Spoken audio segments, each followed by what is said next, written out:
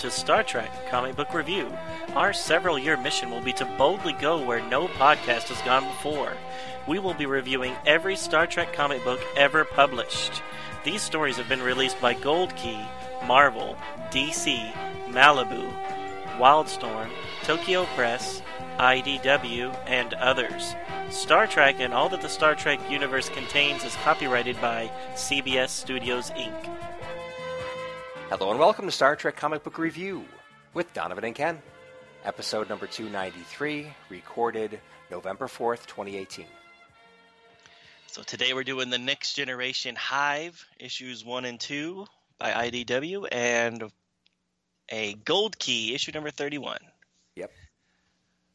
And the Hive, first two issues we'll do today, liking quite a bit.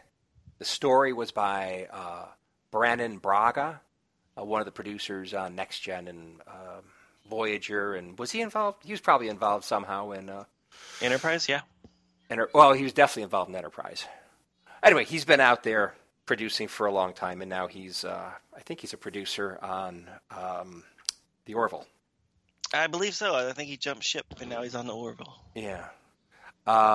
So, you know, even though he has written some at least one infamously bad Voyager script episode that they produced, he's written some good stuff too, and I think this is one of them.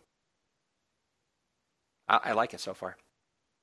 So he wrote the Warp 10 episode? Is that Yes. what you're alluding to? Oh, that's what I'm alluding to. Gotcha. The huge newts or salamanders or whatever we're supposed to evolve into. Yeah. So that's why we don't ever go to Warp 10 again. Learned our lesson there. Exactly. So, anyway, pretty good. So, interesting story. It's a little bit of a rehash, though, of some things we've seen before, but we'll get into that later. But really good. And then, of course, the Gold Key is... it's Gold Key. It's Gold Key. Yeah, you got to cut it some slack. Yeah, but not too much. Indeed. All right, well, with that being said, shall we jump into issue 1 of Hive? Let's do it. Okay, so September 2012 is the published date on issue number 1. The story is by Brannon Braga. Writers are Terry Matalas and Travis Fickett. Art by Joe Caroni. Colors by Hi-Fi. Letterer Sean Lee. Edits by Scott Dunbar. Okay, so we got 4 covers. Actually, there's like a 5th out there too, but I'm just going to cover the first 4.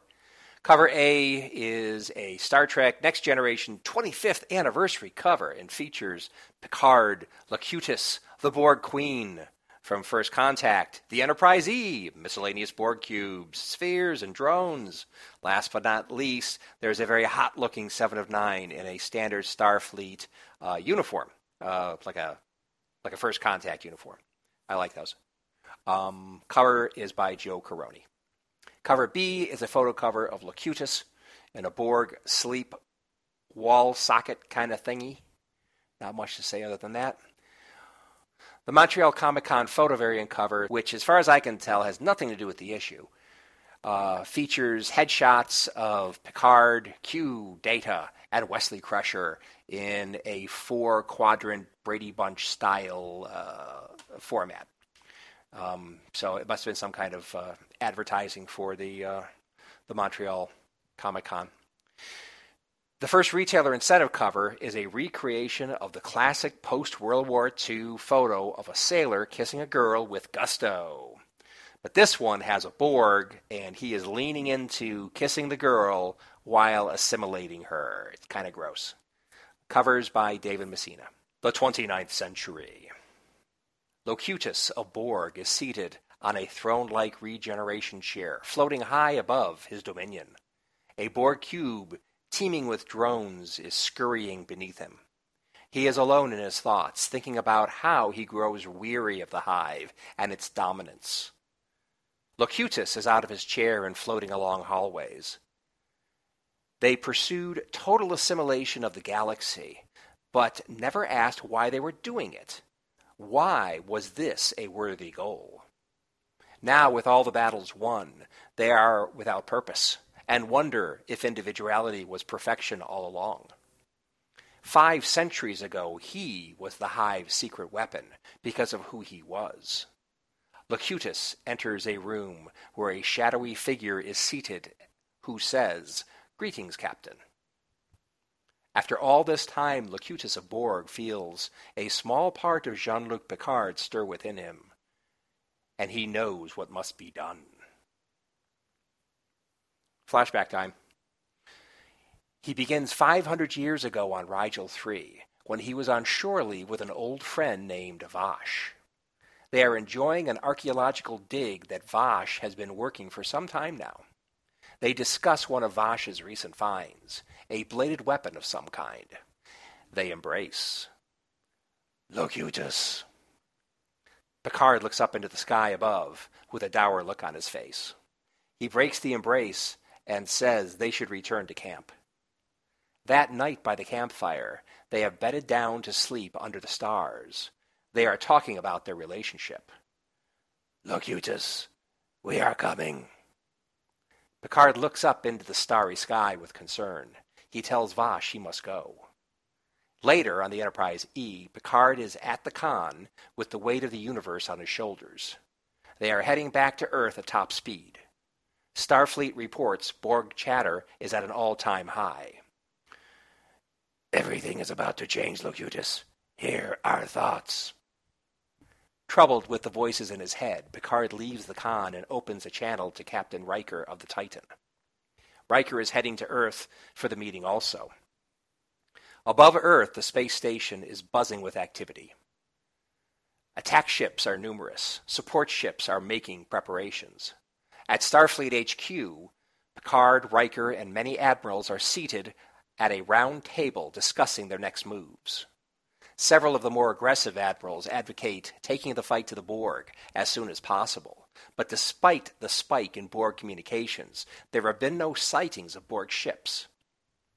Suddenly, all monitors in the meeting room show a Borg Queen's face, saying they are seeking Locutus. An officer manning sensors reports communications are blocked, and a lot of warp signatures are forming. Materializing as if from thin air are dozens of Borg cubes, spheres, and other style ships. An overwhelming force, despite the Starfleet force gathered around Earth. One of the admirals orders ships and planetary defenses to lock on and prepare to fire. The Borg Queen says they come in peace, and indeed, sensors confirmed, the Borg ships have dropped their shields and powered down their weapons.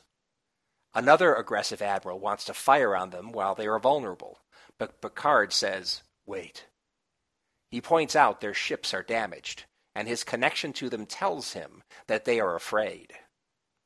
With Riker's help, the others are convinced to hear the Borg out. The Borg Queen describes the collective's experimentation with interdimensional travel that resulted in their encounter with species 1881, who call themselves the Voldrani, the rulers of chaos. While in their space, the Borg attempted and failed to assimilate them and had to fall back to our dimension, but the Voldrani followed.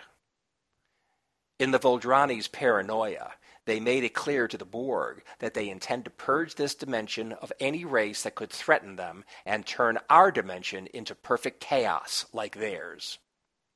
The Queen says Picard and the Federation have been their most formidable opponent, so she wants them to fight together against the Voldrani, who are currently at the edge of the Alpha Quadrant.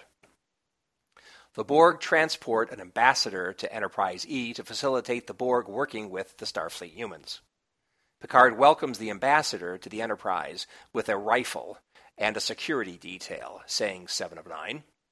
7 of 9 says, "Locutus." The narrative shoots 300 years into the future, where Locutus speaks to the mystery-seated figure from earlier in the issue. It is an assimilated version of Data. Picard reloaded his positronic matrix and reactivated him. Picard says he needs Data to help him kill his queen. Data asks to what end, and Locutus says it involves Jean-Luc Picard 300 years before he was re-assimilated. Locutus says he hopes Picard will be strong enough to do what must be done. To be continued. Bum, bum, bum. Yes. Yes. So how do you like the Borg design in this issue? I guess future Borgs? They're fine. I mean, are they that much different than current ones? I guess they got that undershirt or something, that like body undershirt kind of thing that goes up into a turtleneck. Is that new? Yeah, that's kind of new. Okay. But yeah, I don't know. But both Locutus and the Borg version of Data, I don't know, something's off. They look bulkier, maybe. Yep, especially Data. Right. Towards the end. Yeah, I really don't like that Data. I don't know why. So Data's a robot, yet he looks assimilated. There's no flesh and blood on him. There's artificial skin, but that's artificial skin. Right. But he's got tears in it, right? And the color's off. Instead of being like gold yellow, he's more of a gray, right? Yeah, in that panel. I guess. Right. No, I guess he's normal. He's normal Data colored. Yeah. Okay.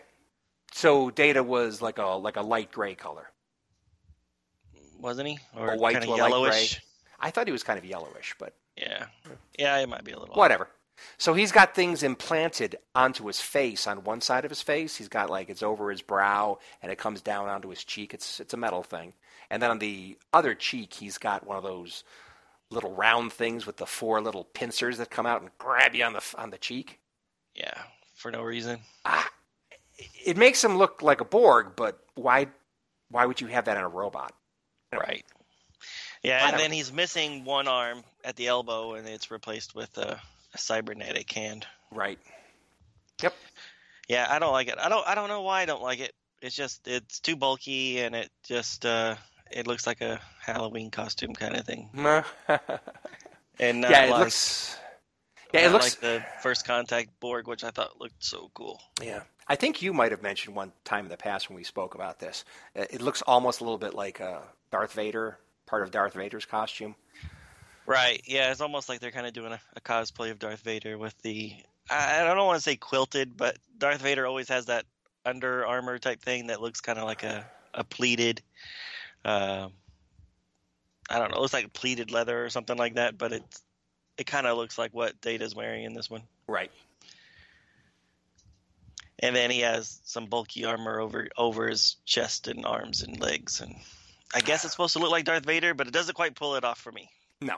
And I'm sure they really don't want to look like Darth Vader, but it seems like they're channeling a little bit of what they're doing from Darth Vader. Right. Maybe.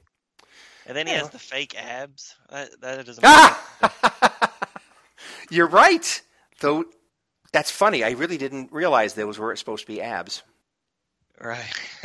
Yeah, so he's got a 6-pack of little metal kind of rectangles or squares, kind of, sort of, all arranged like abs.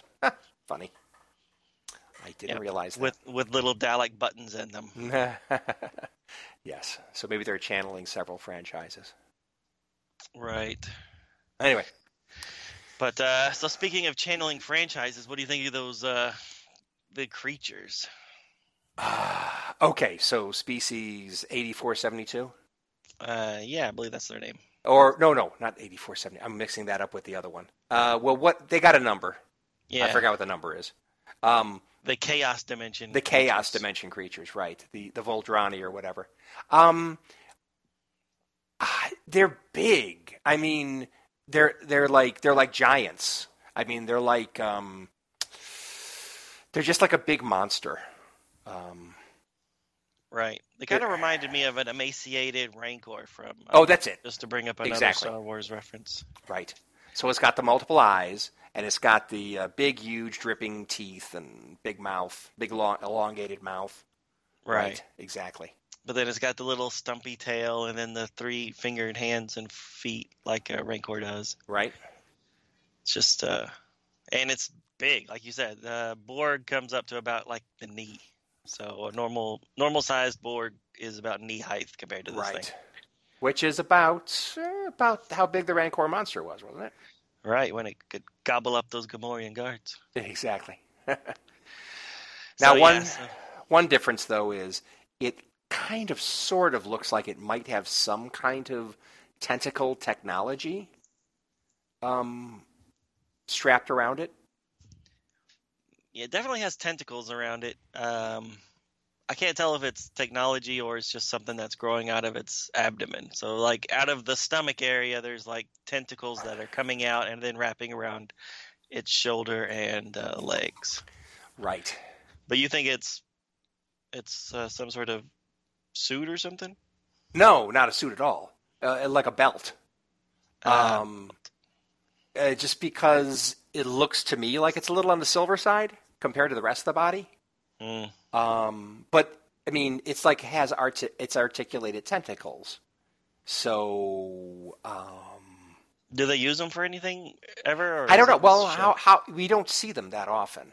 Right. I mean, right. I think in this issue we just see them in the one full page panel, or do we see them more times? Yeah, I think that's it. Okay. Yeah. So it looks like almost like a Iron Spider kind of suit, maybe, sort of. Yeah. Add-on. A little bit. Maybe. But or maybe not. Maybe that's just part of them. I'm voting that's actually that chest area is where Right. their genitalia is. So that's just that's like a loincloth for them. Because I find it hard to believe that any species that can create ships and stuff has not mastered clothes. That's why I don't buy E.T. Well- I'm like, he ain't wearing clothes. That little guy did not create space travel. Okay, there you go. Well, that's a That good should point. be that's number one thing in the evolutionary scale. Right. Protect what needs to be protected. You know what I'm saying? Yeah, exactly. Now, can you really see these guys like manufacturing ships and stuff? You know, going on coffee break or something? You know, between putting on panels or something? I don't. I see this kind of thing as just being just something that just destroys. So maybe this is the warrior class or something. Maybe I don't there's know. a little brain one and a little worker ones. maybe. And this is just Warrior. I don't know. Could Whatever. be. I do think that the inside of the ship is weird because it looks like a normal, like what we would consider a normal looking ship corridor, you know, with bulkheads and everything. And then there's like spider webs and vines and stuff hanging off of it. So it's almost like a haunted house version where it's like it looks normal, but then we're gonna just decorate it a little bit to make it look spooky. Maybe, yeah. So some of those things hanging off the hull almost do look like vines or something. Or maybe they're supposed to be chains. I don't know, but what Well- purpose do they serve when it's a smooth corridor? Some of them look like it might be chains, but the ones along the side look almost like strings of bamboo. Right.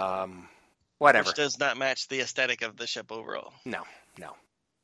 But they probably wanted to make it look a little bit spooky and maybe some organics involved too in the ship. I don't know. Anyway, the main point is they're the big bads. Big bads enough that even the Borg are getting their butts whopped. So Right. Even followed them from one dimension to another. there you go. Now, okay, gotta mention it. What does this remind you of? Doctor Who. I don't know. No. Well, we just finished that one story where the Mirror Universe was trying to steal our goods. So it kind of reminds me of that. So what does it remind you of? Completely reminds me of Voyager Season 3 storyline, which went over the aquatic aliens or whatever? The species... fluidic space. That's it. Fluidic space. Right. Species 8472. According to Star Trek Online, they called it them the Udine. And they were involved in 3 episodes, Scorpion, Scorpion 2, and Prey. So, kind of similar, guys. I'm sorry. The Borg are getting their butts handed to them by this species 8472. And they're coming from I think they come from a different dimension. Hello. Mm-hmm. And somehow, Janeway in one little ship is able to figure out how to defeat them and save the Borg, which is like, I think the enemy of your enemy is your friend, but I kind of wondered. I didn't always think that was the best decision, personally. But in that episode, those fluidic space people take over well, the Delta Quadrant. Well, it's yes. There's always a possibility they may come after the Alpha Quadrant, but it's like, man, the Borg are a real problem, and you're helping them. I don't know, but that is only one little ship, and I think if I remember correctly, Voyager had to get through Borg space to be able to get to the Alpha Quadrant again. So there was no way around it. They had to go through it. Right. So I guess that was the logic behind it. Anyway, this is too much. This is just the next gen version of that story. However, that's the way it looks now. We'll see what happens as it progresses. Right. This is just the first issue. Ken. Exactly. I'm just saying, the setup is mighty similar. And we know Braga was very aware of those episodes. He might have even had a hand in writing probably them. even wrote them. Yeah, exactly. Very possible. Anyway, so I just want to point that out. Maybe the fluidic space people come back. maybe. That would make things even more busy. But whatever. The fluidic space people, they could do like recreate Earth and stuff like that, right? Could they? Couldn't they? I don't remember that. Maybe. It's I been a while since I've seen those episodes.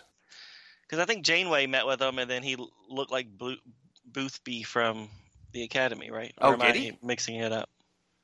Okay, I got to admit, I wasn't much into watching repeats of Voyager, so my memories are kind of light in details of those episodes. Gotcha. All right, fair enough. Anyway, so that was my point. What do you think? So, I don't know. I agree with you. I do think that they're borrowing from what they can for this issue. Like when the Queen appears, they're basically trying to recreate her appearance in First Contact, and then also they did it a few times in Voyager. But this time, instead of just being a torso with the spine, shoulders. Yeah, just the shoulders and head. Right. So they've gussed her up a little bit more, and they've given her a big crystal thing in her forehead. Right. Which I haven't quite figured out what that is. Right. She almost looks like Vision from Avengers. There you go. But then her collarbones, they have some sort of weird piercings through them. Right. I guess to give them the S&M look or whatever. Yeah, and that reminds me of like a Pinhead kind of thing, or yeah, definitely. Hellraiser. Is it Hellraiser? Yeah, Hellraiser. Okay, there you go. Yeah, because in Hellraiser there was that one woman. What were they called? Cenobites, and she had her throat opened up or something like that, which kind of looks like this. Right. You think she looks hot? No, I don't think she looks hot at all. I mean, look at her. I mean, I'm looking at the at the head with the little spine dangling on the bottom. That's not sexy at all. Sorry. Heck yeah, man! Oh, that spine is nice. Ugh. Yucky. So there's a movie called Return of the Living Dead, which is kind of a spin-off of Night of the Living Dead, made by one half of the creators of the original. But anyways, they took kind of a comedic route to it. But there's this one scene where they have this zombie and she's kind of ripped in two, and she's this great puppet. But she looks a lot like this. She actually has her spinal cord just kind of wiggling like a tail almost. Right. While she's talking and saying that they want brains, and the reason why they eat brains is to stop it from hurting and stuff like that. Oh. It's a fantastic scene, and I always really like that scene, even though I know that there's no musculature on your spine to make it wiggle like that. But it was such a cool visual. And then years later, they redid it in First Contact, but with electronics. And so that's where they got that from, you figure? I really think they have to. Yeah. But I don't know. I think the Borg one, obviously they had more money looked better. Yeah. It did look pretty good. Plus, she was so hot. Well, she must have been, because she looked all wet and sweaty. Right. And Data was like, Me like moist. Anyway, me likey. Okay, well, that's enough for her. Yeah, but the crystal thing, I don't understand what it is. And at first I thought it was just the future version, but we don't even see the future version in this one. This is supposed to be the current version of the Borg Queen. Right. Unless they're going to do some weird time travel thing, and Well, this is the Queen from 500 years in the future. Yeah. I don't know. Well, we haven't seen her so far. I mean, probably by the end of the fourth issue, we may see her. The future Borg? The future Queen? Yeah. Right. But still, good point. Multiple things are different about her here that were not in First Contact. Right. But she still looks a little like Alice Eve, so. Yes, she does look like Alice Eve. Not Alice Eve, that's not her name. Oh, well, whatever that actor, Krug. Krug? Yeah, Alice Eve was, she played Marcus in the new movie. Oh, okay, gotcha. Anyway, yeah. So let's talk about ships.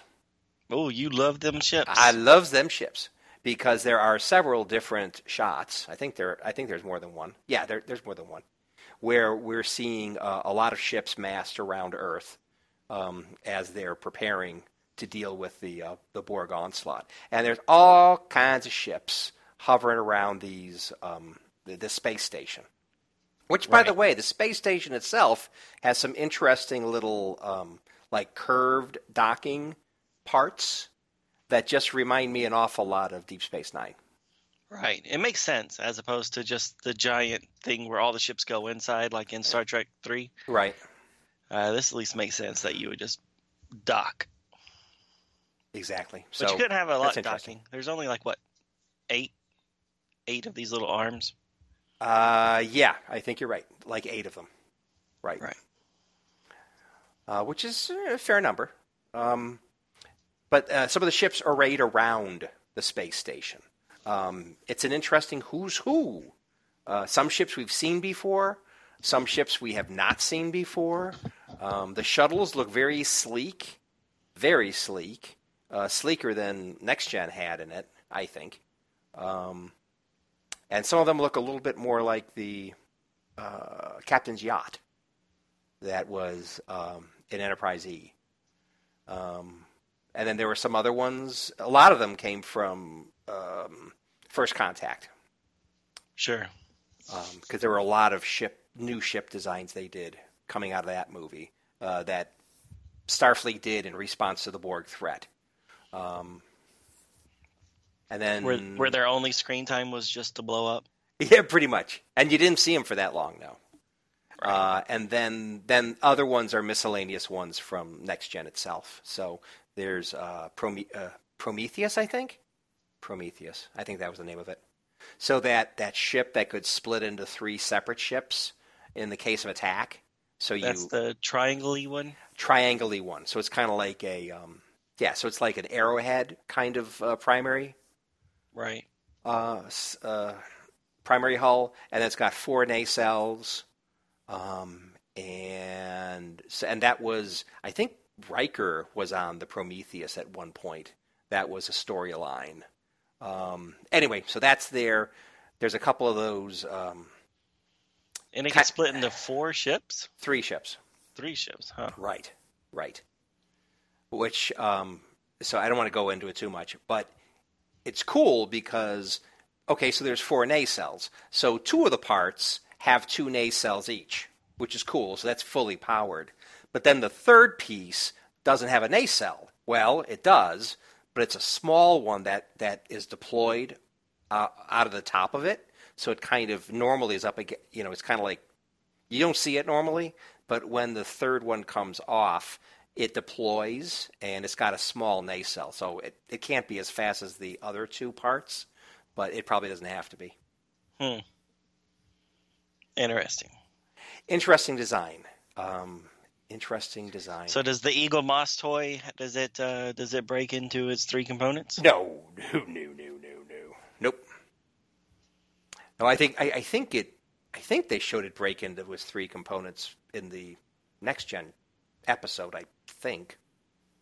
I don't remember that at all. I thought that Yeah. was from a Voyager episode. Oh, Voyager? Yeah, I don't think so. But maybe it made an appearance there too. I don't know. There was a Voyager episode that had the Equinox, but that was a very different. Yeah, that's. I think. Did we see the Equinox? I think we see the Equinox in one of these. No, maybe not. Okay, I'm looking at both. So there's two different pages with that are full page things, and the first one is more. That's before the Borg got there, so that's more calm.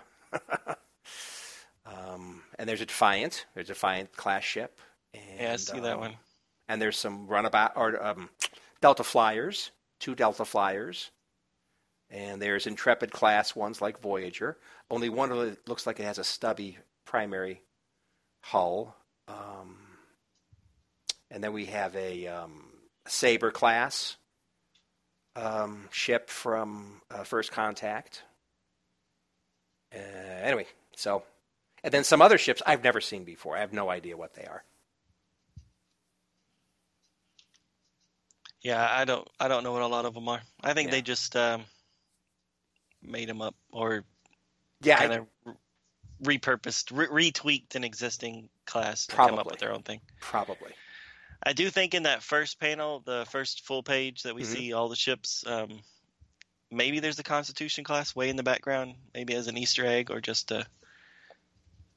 some fan service. Way in the back on the left, is that what you mean? Yeah. Either hooked up or kind of aligned, but maybe further back in the picture with one of the docking pylons. Right. So I don't know. I don't know if it's supposed to be a Constitution class, but it is the only one that has nacelles pretty far away from the hull. Right.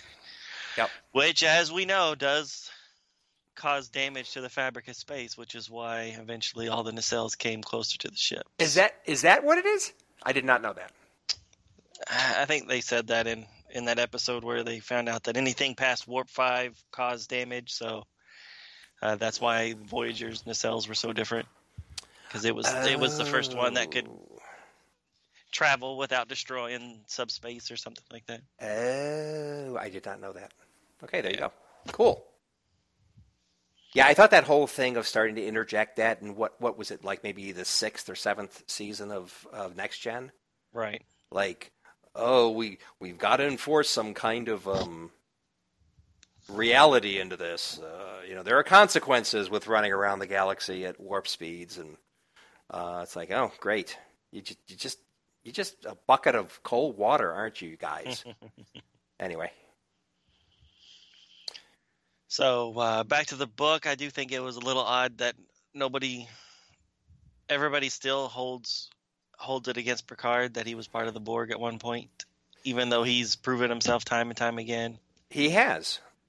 But what was Locutus thinking at when we were first seeing him floating around at the beginning of the book? He said he's a secret weapon. He was the Borg's secret weapon. Well, what does he mean by that? I mean, wouldn't it be a kick in the butt if those generals were right all along? No, because then that means Picard is a sleeper agent. Right. Yes. I mean, wouldn't that be a kick in the butt if that's what they're saying? That's what it's making me think. Right. I mean, I was the Borg's secret weapon. Well, how were you the secret weapon? I mean, that kind of makes it sound like if he was their secret weapon, then he might have actually helped them knowingly. Oh, right. Anyway, I guess we'll see. This is only the first issue. Lots of story to go. So we probably should stop conjecturing. Right. And get on to the next one, maybe. I do want to point out that they were not being very subtle with the Vosh and Picard relationship, which is a little jarring for a Star Trek book. They don't usually come out and say, hey, we're doing this just for sex. I mean, wow. Sure, it's one thing to allude to it, but it's another thing to just say, hey, we're just just doing it here under the stars. There's no strings. Well, I thought that was a little much for a book. yeah. Well, I mean, I don't want to sound like a prude either, but I'm just saying it was a little jarring for a Star Trek book because they're usually not so blatant. Okay, they might not be blatant, but I remember in TAWS, there was one in particular in third season episode, the one where Kirk was in that planet that had overpopulation problem. And somehow he was on an empty Enterprise. And then he ends up finding a girl. And then he ends up, like, doing her. I mean, having whatever. And then they actually show him later, like putting his boots back on and stuff. So... Sure. That was... A kid may not put two and two together, but if you're an adult, there's no other way to kind of interpret that. Right. But here, Vosh is just saying it out loud. Well, yeah. And I think she actually does care about Picard, and he does care about her. But she's very independent, and he's very involved in his career, so I think there's more there than just a little nookie. Well, no matter what she's saying. Right. Yeah. All right. But yeah, you're right. It's pretty obvious, and they're naked, or they seem to be under those under that sleeping bag. That made for two, exactly. A sleeping bag for two, yeah, exactly. All right, go Jean-Luc.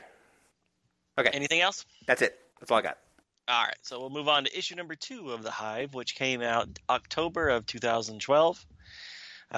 Same writing and art staff as the first one, so we won't go through that. That does have 3 covers. So the first cover is by Joe Corrine, and it looks very similar to the last panel of the book before, which shows like Picard, like it's split in half, right down the middle.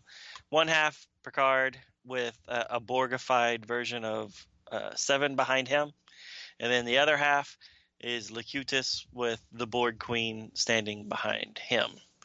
And this Borg Queen does not have the weird diamond in her forehead or the pierced collarbone. So she's very much like the First Contact Borg Queen.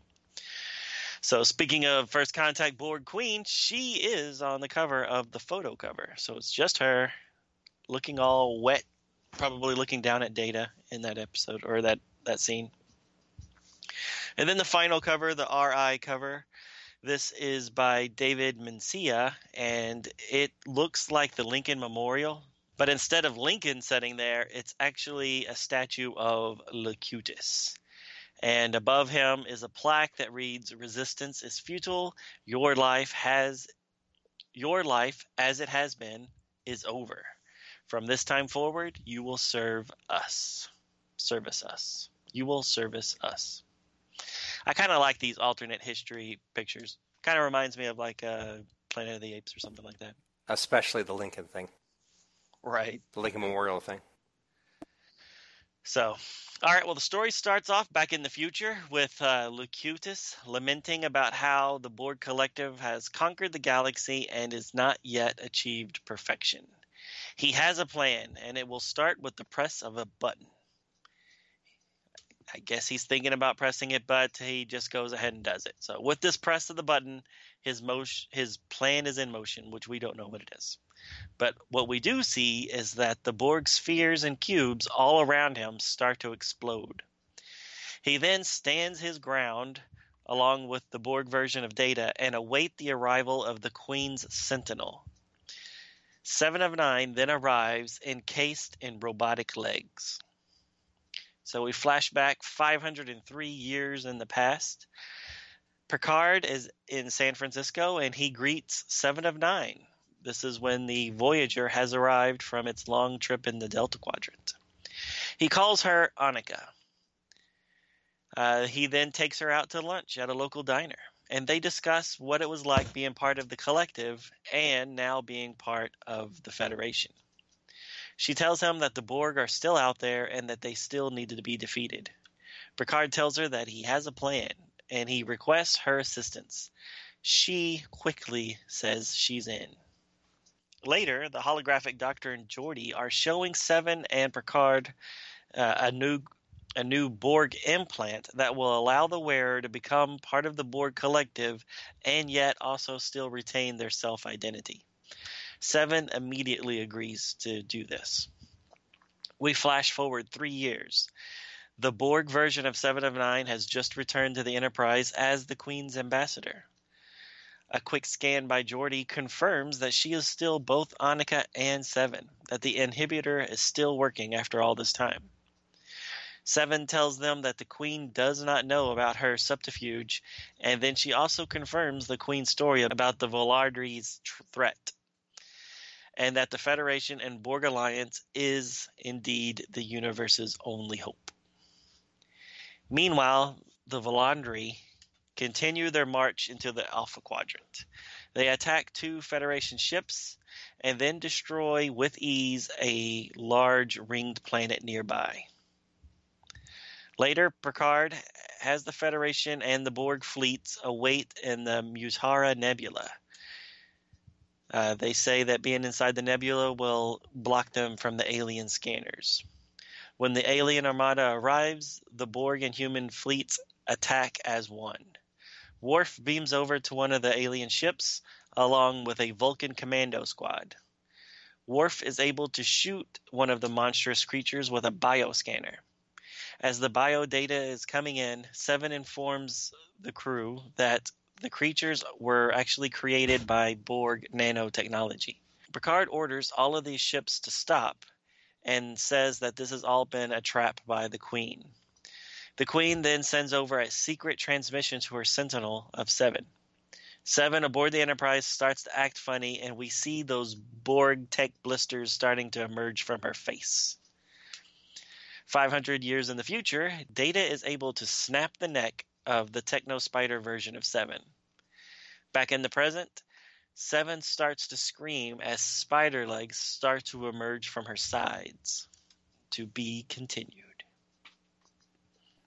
Now that's horror time. That looks like it is horror time. It looks painful. I'm digging it. I am digging it.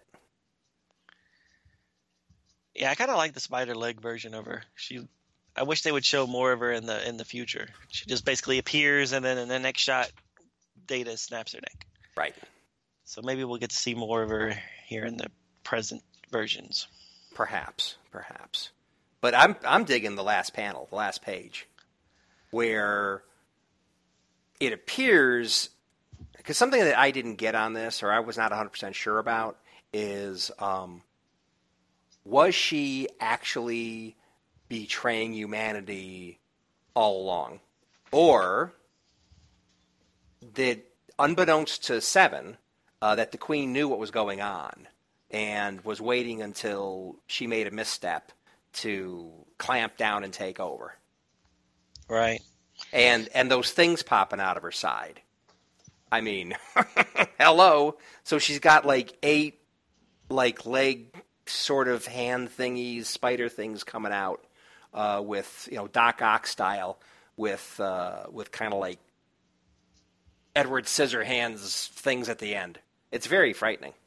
Right. Cool looking.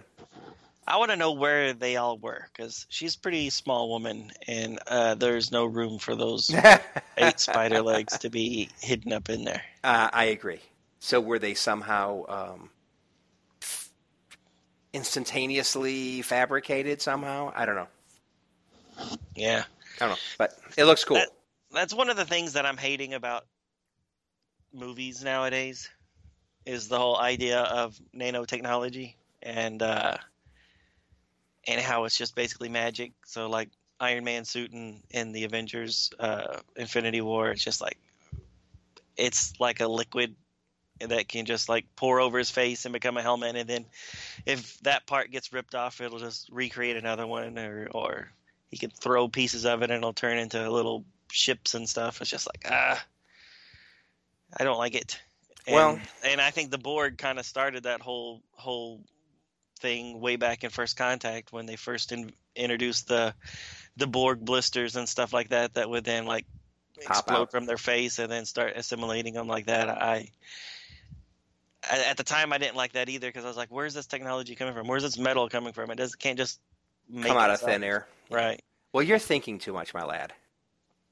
Yeah, I don't know. I know, but I completely agree. In Infinity War, where Tony is just walking and he has the whole thing come over him and the armor and stuff. Right. It's like, I'm sorry, I don't buy it. And Right. then later during the fight, or no, he's trying to get up to the space ship as it's leaving, and he's able to fabricate a jet engine or rocket engine to give him more boost. It's like, exactly. oh my God, really? Anyway, Right. whatever. But Yeah. enough of that. It is cool, though. I mean, yeah, it's a little over the top, but this panel is cool. I like the panel at the end, the last page. I like it too. Reminds me of like something from The Thing or something like that. You know that. Yeah, that body too. type thing. Right. So I like it, but I also don't like it because I'm like, that's a lot of metal to just be shooting out of her without any place for it to have existed before. Exactly. I agree. Okay, so this piece of technology that Geordi and who else was working on it just came up with. So where does it go? I mean, and how are the Borgs not going to notice it? It looks decent sized. So I don't know. It just seems like the kind of thing. The Borg aren't stupid. If you have, Right. They would have scanned it. Yeah, wouldn't they notice that? I mean, okay, so maybe Geordi and everybody knew enough to make it look like Borg tech, but I mean, I don't know, how good can you be with that? It's like at some point you just have to say, okay, fine, whatever, suspended disbelief. Just let's go on with it. This is all made up stuff anyway. But Right. just enjoy it. It's just, I don't know. It just seemed unlikely, and maybe it was unlikely. Maybe they did detect it. Maybe this whole thing was a failed mission with too much faith in that device that Geordi came up with. However, it does seem like it did work, and Seven, up until she was taken over and the spider legs popped out, it looked like she did have her own Consciousness. exactly, her own will, free will, was still there, but I still don't think it was undetectable. Right. And if you think about that, that's almost worse. So you're going to be a prisoner in your own mind for 3 years, but still be completely conscious of what your body's doing, even though you really can't do anything. You can't do anything about it. Otherwise, they'll know who you are. Yep. For 3 years. That's horrible. That's horrible punishment. Yeah. And what happened to her and Chakotay? Right. I mean, weren't they an item? Towards the end of the yeah. the last episode, just like completely random. Right. Anyway, whatever. Right. So I'm saying 3 years is a long time to be a prisoner inside your own body. Oh, sure. And she went through all that. I mean, she knew what it was like to be a Borg. Right. But she went back to it for 3 years. That's some guts. And it would have been longer, too, because it's not like they planned on the Borg Queen coming back at this time. It wasn't. It was just like, hey, someday we'll get you back. See you later. Yeah, exactly. Anyway. And then as far as, like, this inhibitor thing goes, I mean, didn't the Doctor do something like that when Janeway and B'Elanna got assimilated one time in the Voyager episodes? Yeah. Because I remember there was that one episode where it starts off with them being assimilated, and you're just like, oh my God, what just happened? Right. And then it goes up, and then the rest of the episode kind of explains that they were assimilated on purpose, and somehow they were able to retain themselves. Agreed. Like, I don't remember how they did that, but they did that. But there again, that's another Voyager idea being rehashed for this. Right. And if it worked in that one, then maybe that's why the Borg Queen knew to look for this new thing. Maybe. I don't know. But Well, I am curious. This is one of those miniseries where you don't really know what's going on, and I'm thinking that once you read the final issue, you'll be like, "Oh, okay, now I get it," and you can reread the whole thing again, Right. and get more out of it. But I do enjoy the whole mystery part of the book so far. Yeah. Oh, I enjoy all this. I'm just pointing out all this stuff that's being rehashed or Sure. reused, retreaded, but still, it's a cool story. I'm liking it so far. They just better end it well, Exactly. So this is looking a bit like the instant reset button's going to be pressed or something, which TNG was known for doing rather often.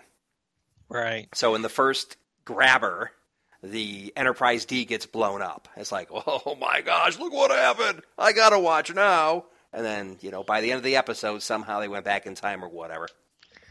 Right. Well, they've already established time travel as something. I mean, because the future Picard keeps saying he's doing something. So you don't know if what he's doing is causing all this in the past or if it's completely separate story. Well, at least what we've seen so far, it has nothing to do with the past. You don't think so? No. I mean, he pressed that button. We don't know what that button did. What button? He presses some button to start his plan, and then it showed all the Borg cubes exploding. Then right. He pressed the button. Yeah, we just don't know what his plan is in the future, so we don't know if it ties at all in with this past stuff. Exactly. So, was this really all... So, did Picard actually know that Seven was going to be assimilated? So he looks surprised here at the end, but he knew this was going to happen, and he knew that 300 years in the future, this was all going to play out? No, I'm saying the future Picard knows this is all going to happen. And he pressed a button that caused something to happen maybe in the past. I don't know, man. Let's just keep reading. Let's keep reading. Okay, so how about those Vulcan commandos, huh? The Asadi? They look pretty cool. And they look very cool. Ninja outfits. Yeah. Led by Worf. So it's like, let's get all the alien bad ASSs out here and see what happens. Pretty cool. Yep. And they get squashed. I mean, there's one scene where it shows some poor guy getting just trampled on. Exactly. And it looks... There's like a green kind of... almost like a comic bookish kind of like Impact kind of thing going on.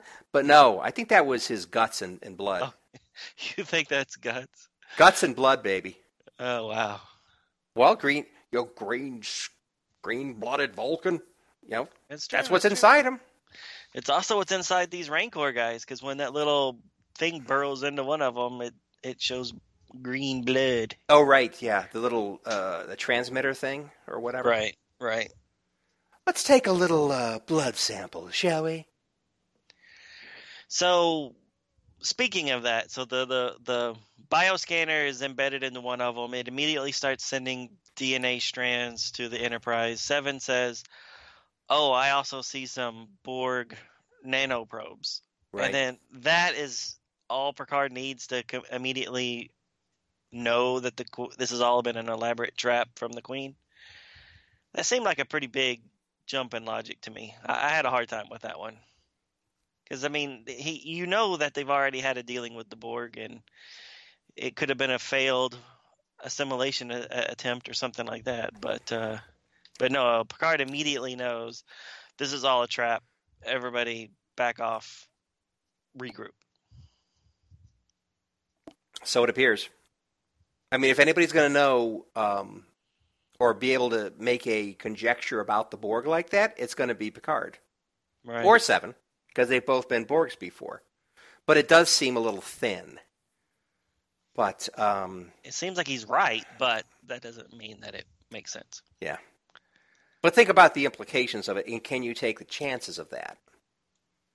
I mean, because I thought the Queen said our attempts at assimilation failed. Well, This is indicating it didn't fail. So No, it just indicates that there's the presence of nanotechnology. It doesn't necessarily say that they're bioengineered. Well, it says, sir, they've been engineered using Borg nanoprobes. All right. So the nanoprobes did change these things' genes. They're double helix thingies. Yeah, so anyway, whatever. So Picard calls it. If anybody's going to, it's going to be Picard. And basically they were stuck. We'll see more in the next issues. So I did just look a little bit forward. I didn't read, but I just looked. Cheated. And seeing what happens after all this, it's something to look forward to next week. All right. In issues 3 and 4, I think. Interesting. But still, I haven't seen. So I looked in the third issue a bit. So lots of good things to look forward to seeing what happens. But I still haven't gone to 4 yet. So I'm not going in there yet. Until next week. Okay, all right. There you go. Good little teaser.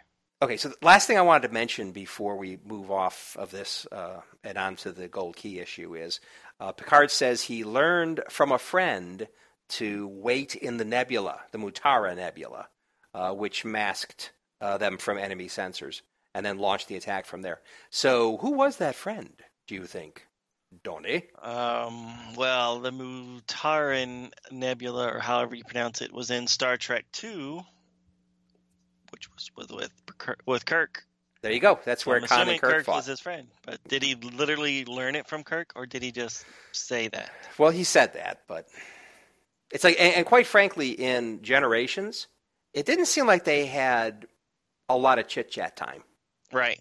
It's like, hey, Picard, let me tell you, there was this guy named Khan, and he always thought two-dimensionally. And so I went into this nebula. Exactly. So, yeah, or did he learn it from him not by that, but maybe by Picard, studying him? Exactly. Yeah. Studying his tactics. Even at the academy, he might have learned it. And then became friends later. Yeah, became friends later for a short time. Exactly. Long enough to get him killed. Exactly. Yeah, that's the way to do it too, isn't it? So the successor right before they die. Well, yeah. So Kirk's on the way out, and Picard ends up putting him into a position where he gets killed. Okay, there you go. Bye. Okay, now it's Next Generation time, movie time. Anyway. So you think he did it on purpose? I'm just saying it's suspicious. That's all. Huh. What a jerk. I knew I didn't like that Picard guy. Yeah. Okay, so that's it for this issue, as far as I'm concerned. You got anything? I had one other thing. It's just the woman on the bridge that gives Picard some grief and Seven some grief is named Lieutenant Archer. Yes. I don't know if that's supposed to be a reference to Descendant Captain Archer, or if it's just a weird coincidence, but it seems weird that they would have the same name. Right. And the fact that she's kind of a poopy head. She is a poopy head, and why? I don't know. Once a Borg, always a Borg. Yeah. And she keeps saying stuff like that. Yeah. And it's like, hello. If I was Picard, I'd be like, I'm sorry, what'd you say? You want to say it out loud so we can all hear it. Just remember who writes your reviews. Yeah, I would totally throw her under the bus. Exactly. I'd be like, Lieutenant Archer, I want to meet you in the airlock for a bit. Oh, spacer. All right. Yeah, I just go straight to the end. Okay, there you go. So, anyways, yeah, I didn't like that. She just seemed really antagonistic, and she had the Archer name, so it was just like, I don't know what you're trying to tell me here. Right. Okay. Yeah, I agree. I agree with you. I didn't like her. I just had to mention one thing. I just noticed it, but in the last panel, full page panel, where Seven's going nuts, Picard has his phaser out, and I think he might actually be changing the setting on his phaser. You can actually see that in a tiny little page? Well, it's a full-size page. I mean, look at it. Look at the last page of this issue, too. So, Picard's got his dolphin-style phaser, and that's right out of Nemesis.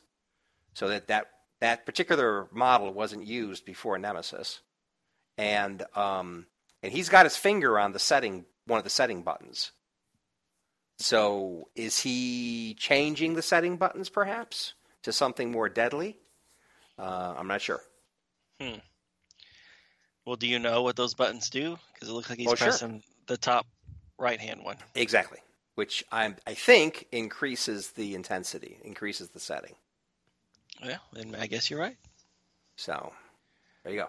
But he's standing right there next with Archer, so I hope Seven at least takes her out first. Yes, with one of her spider arms. Okay. All right, cool. Oh, that's it for me. Okay. So looking forward to finishing this up in next week's episodes. Okay, so I get to do the last one. It's Gold Key 31. It's titled The Final Truth. Its published date is July 1975. I have no idea who the creative team are.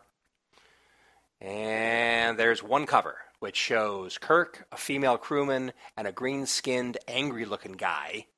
No, not that one. In a sunken ring of some kind.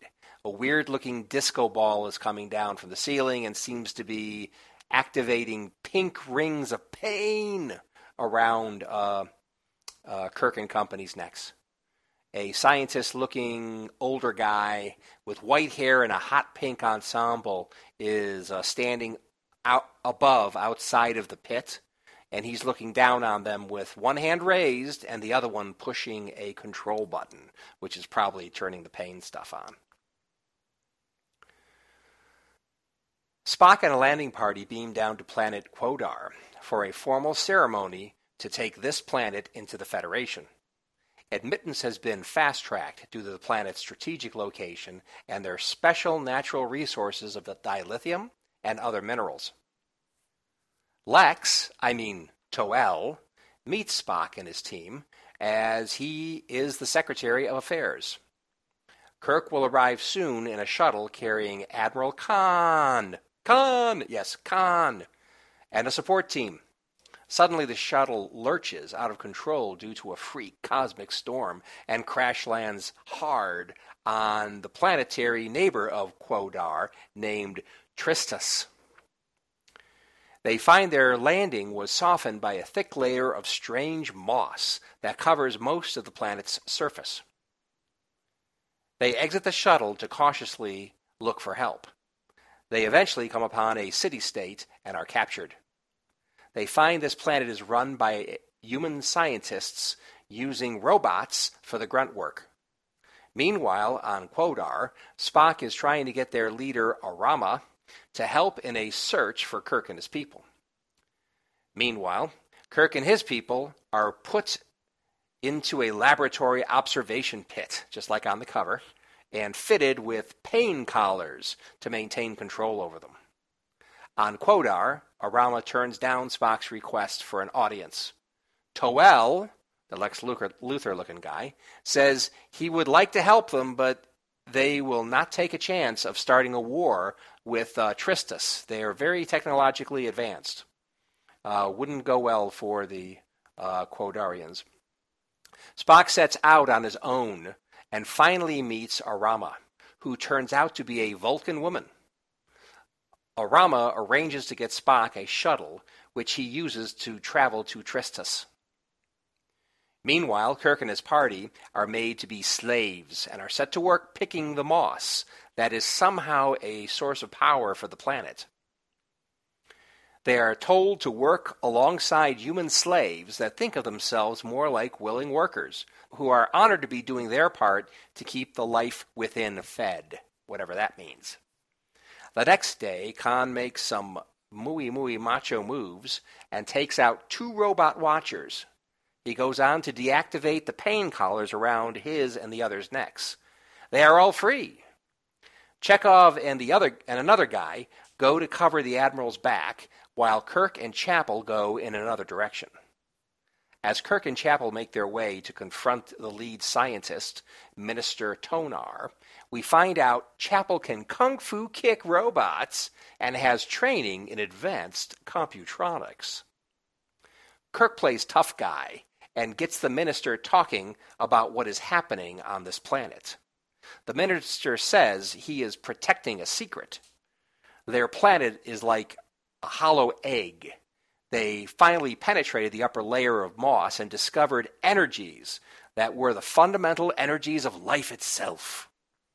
Without informing the people, the ministry embarked upon a grand experiment whose results are close at hand. The secrets of the universe may be ours. The minister told the people that their world would give birth to the ultimate living creation. So all that's quite confusing, but meanwhile, while that's going on, under the city-state, Admiral Khan finds a door that must be opened, and he enters. He does so and falls into a genuine 1960s acid trip, complete with swirling colors and planets dancing about his head. The fall halts, and he tries to stand on a floor. Voices from thin air talk about him and how the, quote, I, in small doses can expand the mind of any living creature. They speak of how they will reveal themselves when everyone is ready to accept them. Meanwhile, Tonar is explaining the I to Kirk and Chapel, while showing what appears to be a very odd testicular sac containing 6 scientists that were sent in to study the energies of life that are within their planet. Though it looks nothing like a real eye, it allows them to see into the energies in their planet's core.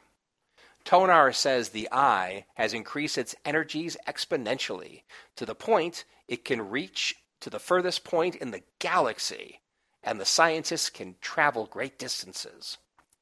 Tonar finally breaks down and says his civilization is at its very pinnacle. They would have nothing more to live for if they discovered the secrets the eye can show them. Their new knowledge will kill them. Chapel, not Kirk, screams, Khan! As the Admiral blinks into existence in front of them. Spock walks into the room with Chekhov, phasers out in case of trouble. Kirk offers the help of the Federation to Tonar and his people. After initial skepticism, Tonar accepts the offer and says he must make an announcement to his people, and leaves the room. Kirk and his party also exit and depart for Quodar. At Quodar, Khan says he is a changed man, having seen what the eye had to show him. He is thinking about transferring to the Tristus Project. They all walk out onto the balcony to see a street performance. While watching, Kirk composes a personal log reporting on how Khan is dealing with what the eye showed him. Kirk says he does not know what Khan saw, but he envies him for having seen it. Da da da da da. The end. Season 3 episode? Oh man. Every bit. So I got a question.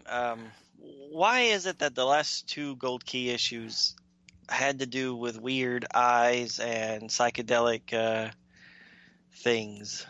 So, like in the last issue, it was that eye inside the pyramid, like the all-seeing eye. Oh, right, okay. And there was that one scene where Kirk and Spock kind of fall through a door, kind of similar to this one, where Khan walks through a door, and they're falling, and they're seeing all kinds of weird stuff, but they're not falling so that they hurt themselves when they land. They end up floating and kind of landing gently, but seeing weird, crazy stuff. Yeah. And then here Khan has the exact same experience.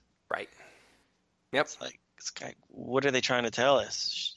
Are they trying to tell us that we should be looking out for this eye thing? I don't know, but yeah. Overall, this is an overly complicated story, and it's all over the place.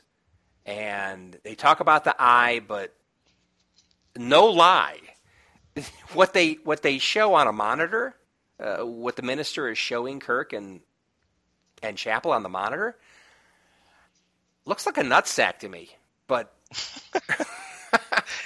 I didn't see that when you mentioned it in your synopsis. To me, it just looks like goo. But I guess. Yeah. But that's the eye. Okay, so. But when he's falling, there's an actual eye. Well, when he's falling, it's like. Is there an actual eye? Yeah, I'm looking at that falling, page again. and it's like an eye, and then the iris has like. Oh no! You're right. Like, you're right. It's like he's like, falling because there's souls eyelashes and stuff. Yeah, right. Exactly. It's like he's falling into an eye. Oh man, it's a good thing I'm not tripping on mood-altering drugs because I would really be freaked out right now. Yeah, it's weird. Right. That's a weird picture. Yeah. So what? Yeah. Okay, so definitely a lot of eye stuff. I agree. Yeah, right. I don't know. I don't know. Well, I don't know what they were trying to tell us. I don't know. But so Khan again, why they're reusing the name Khan? Yeah, exactly. I really don't know. Same and everything. Exactly, and this guy's an alien. I mean, he is way alien. Yeah, he has like a devil tail, and he's orange. Yeah, I mean, he's got four. He's got 2 arms and 2 legs and stuff. He's got a head, that kind of thing, and a torso. But his face it's not very human-like, and And the tail, it's a weird tail, and they never weird say tail. that. Yeah. They never say what species he is or anything. It's just or like, nothing. Oh, Admiral Khan. So here. yeah, so obviously he's not Indian. Wasn't Khan supposed to be Indian? Oh yeah. East Indian, obviously. But I don't know why. Interesting choice. Many interesting choices in these books. Right. Yeah, very strange. Yes. And then there's one scene where they're in the little pit and they're Yeah. getting the collars put on them. Yeah. And Khan jumps up, and then like a little tiny Inspector Gadget propeller pops out of his back and gets him to go up the rest of the way before the pain collars turn on and he falls to the ground. Exactly. Yes. I thought, oh my God, where did that come from? Where did it come from? So I thought he was just like Hulk. He could like jump really high. But no, when I looked closer, there was a teeny tiny little helicopter. And those rotors, diameter all the way across, couldn't have been more than, what, 1.5 feet or something? Oh, not even that. But it's tiny. Enough to get him airborne? Well, apparently. Well, yeah, it's very odd. And why did they do that? I mean, okay, I don't know. It didn't serve a purpose later. It's not like No. they were setting up something later like, oh, yeah, don't forget that he has a propeller back. Exactly. It'll get him out of a tough situation. No, it never came up again. Nope. Or is this how he... No, he was teleported. I was thinking for a second, is that how he got out of this eye area since he fell down into it? But no, he was just like teleported into the room with everybody else with no explanation. Right. So, I don't know. Yeah, not good. No. They could have explained that a little bit better, I think. Yeah. Yeah. So what'd you think of Chapel? I liked her karate kicks. Okay, so yeah, that's great. I mean, she was kicking butt a lot more between her and Khan. Kirk was basically a pacifist.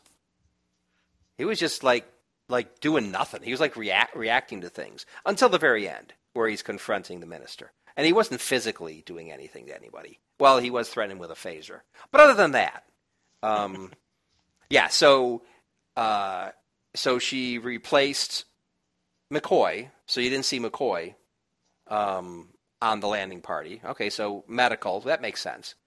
But then she's replacing Spock, basically, because she's a computronics. She's had advanced computronics training. And I didn't mention it, but there's a part where she's actually dealing with the minister's computer.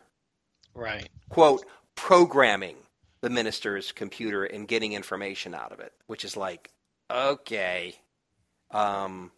And then she basically replaces a whole platoon or a security detail with her karate kicks, taking out robots.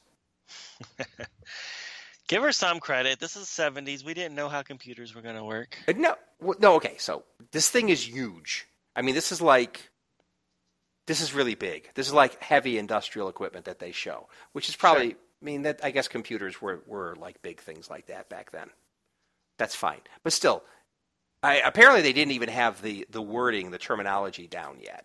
Computronics. Okay. Whatever. Yeah, they thought that was going to take off. Right. Instead of computer sciences or whatever right. they use.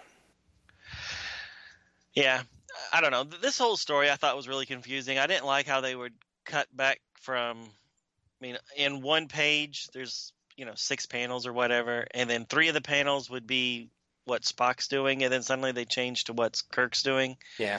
Without, like, the meanwhile or something like that up there to tell me that they suddenly switched. And because the art style is very similar and not everybody's always colored consistently, I often thought, oh, Spock's here with Kirk now. Oh, wait, no, that's another guy in a green shirt or something like that. It's just like, I had a really hard time following this book.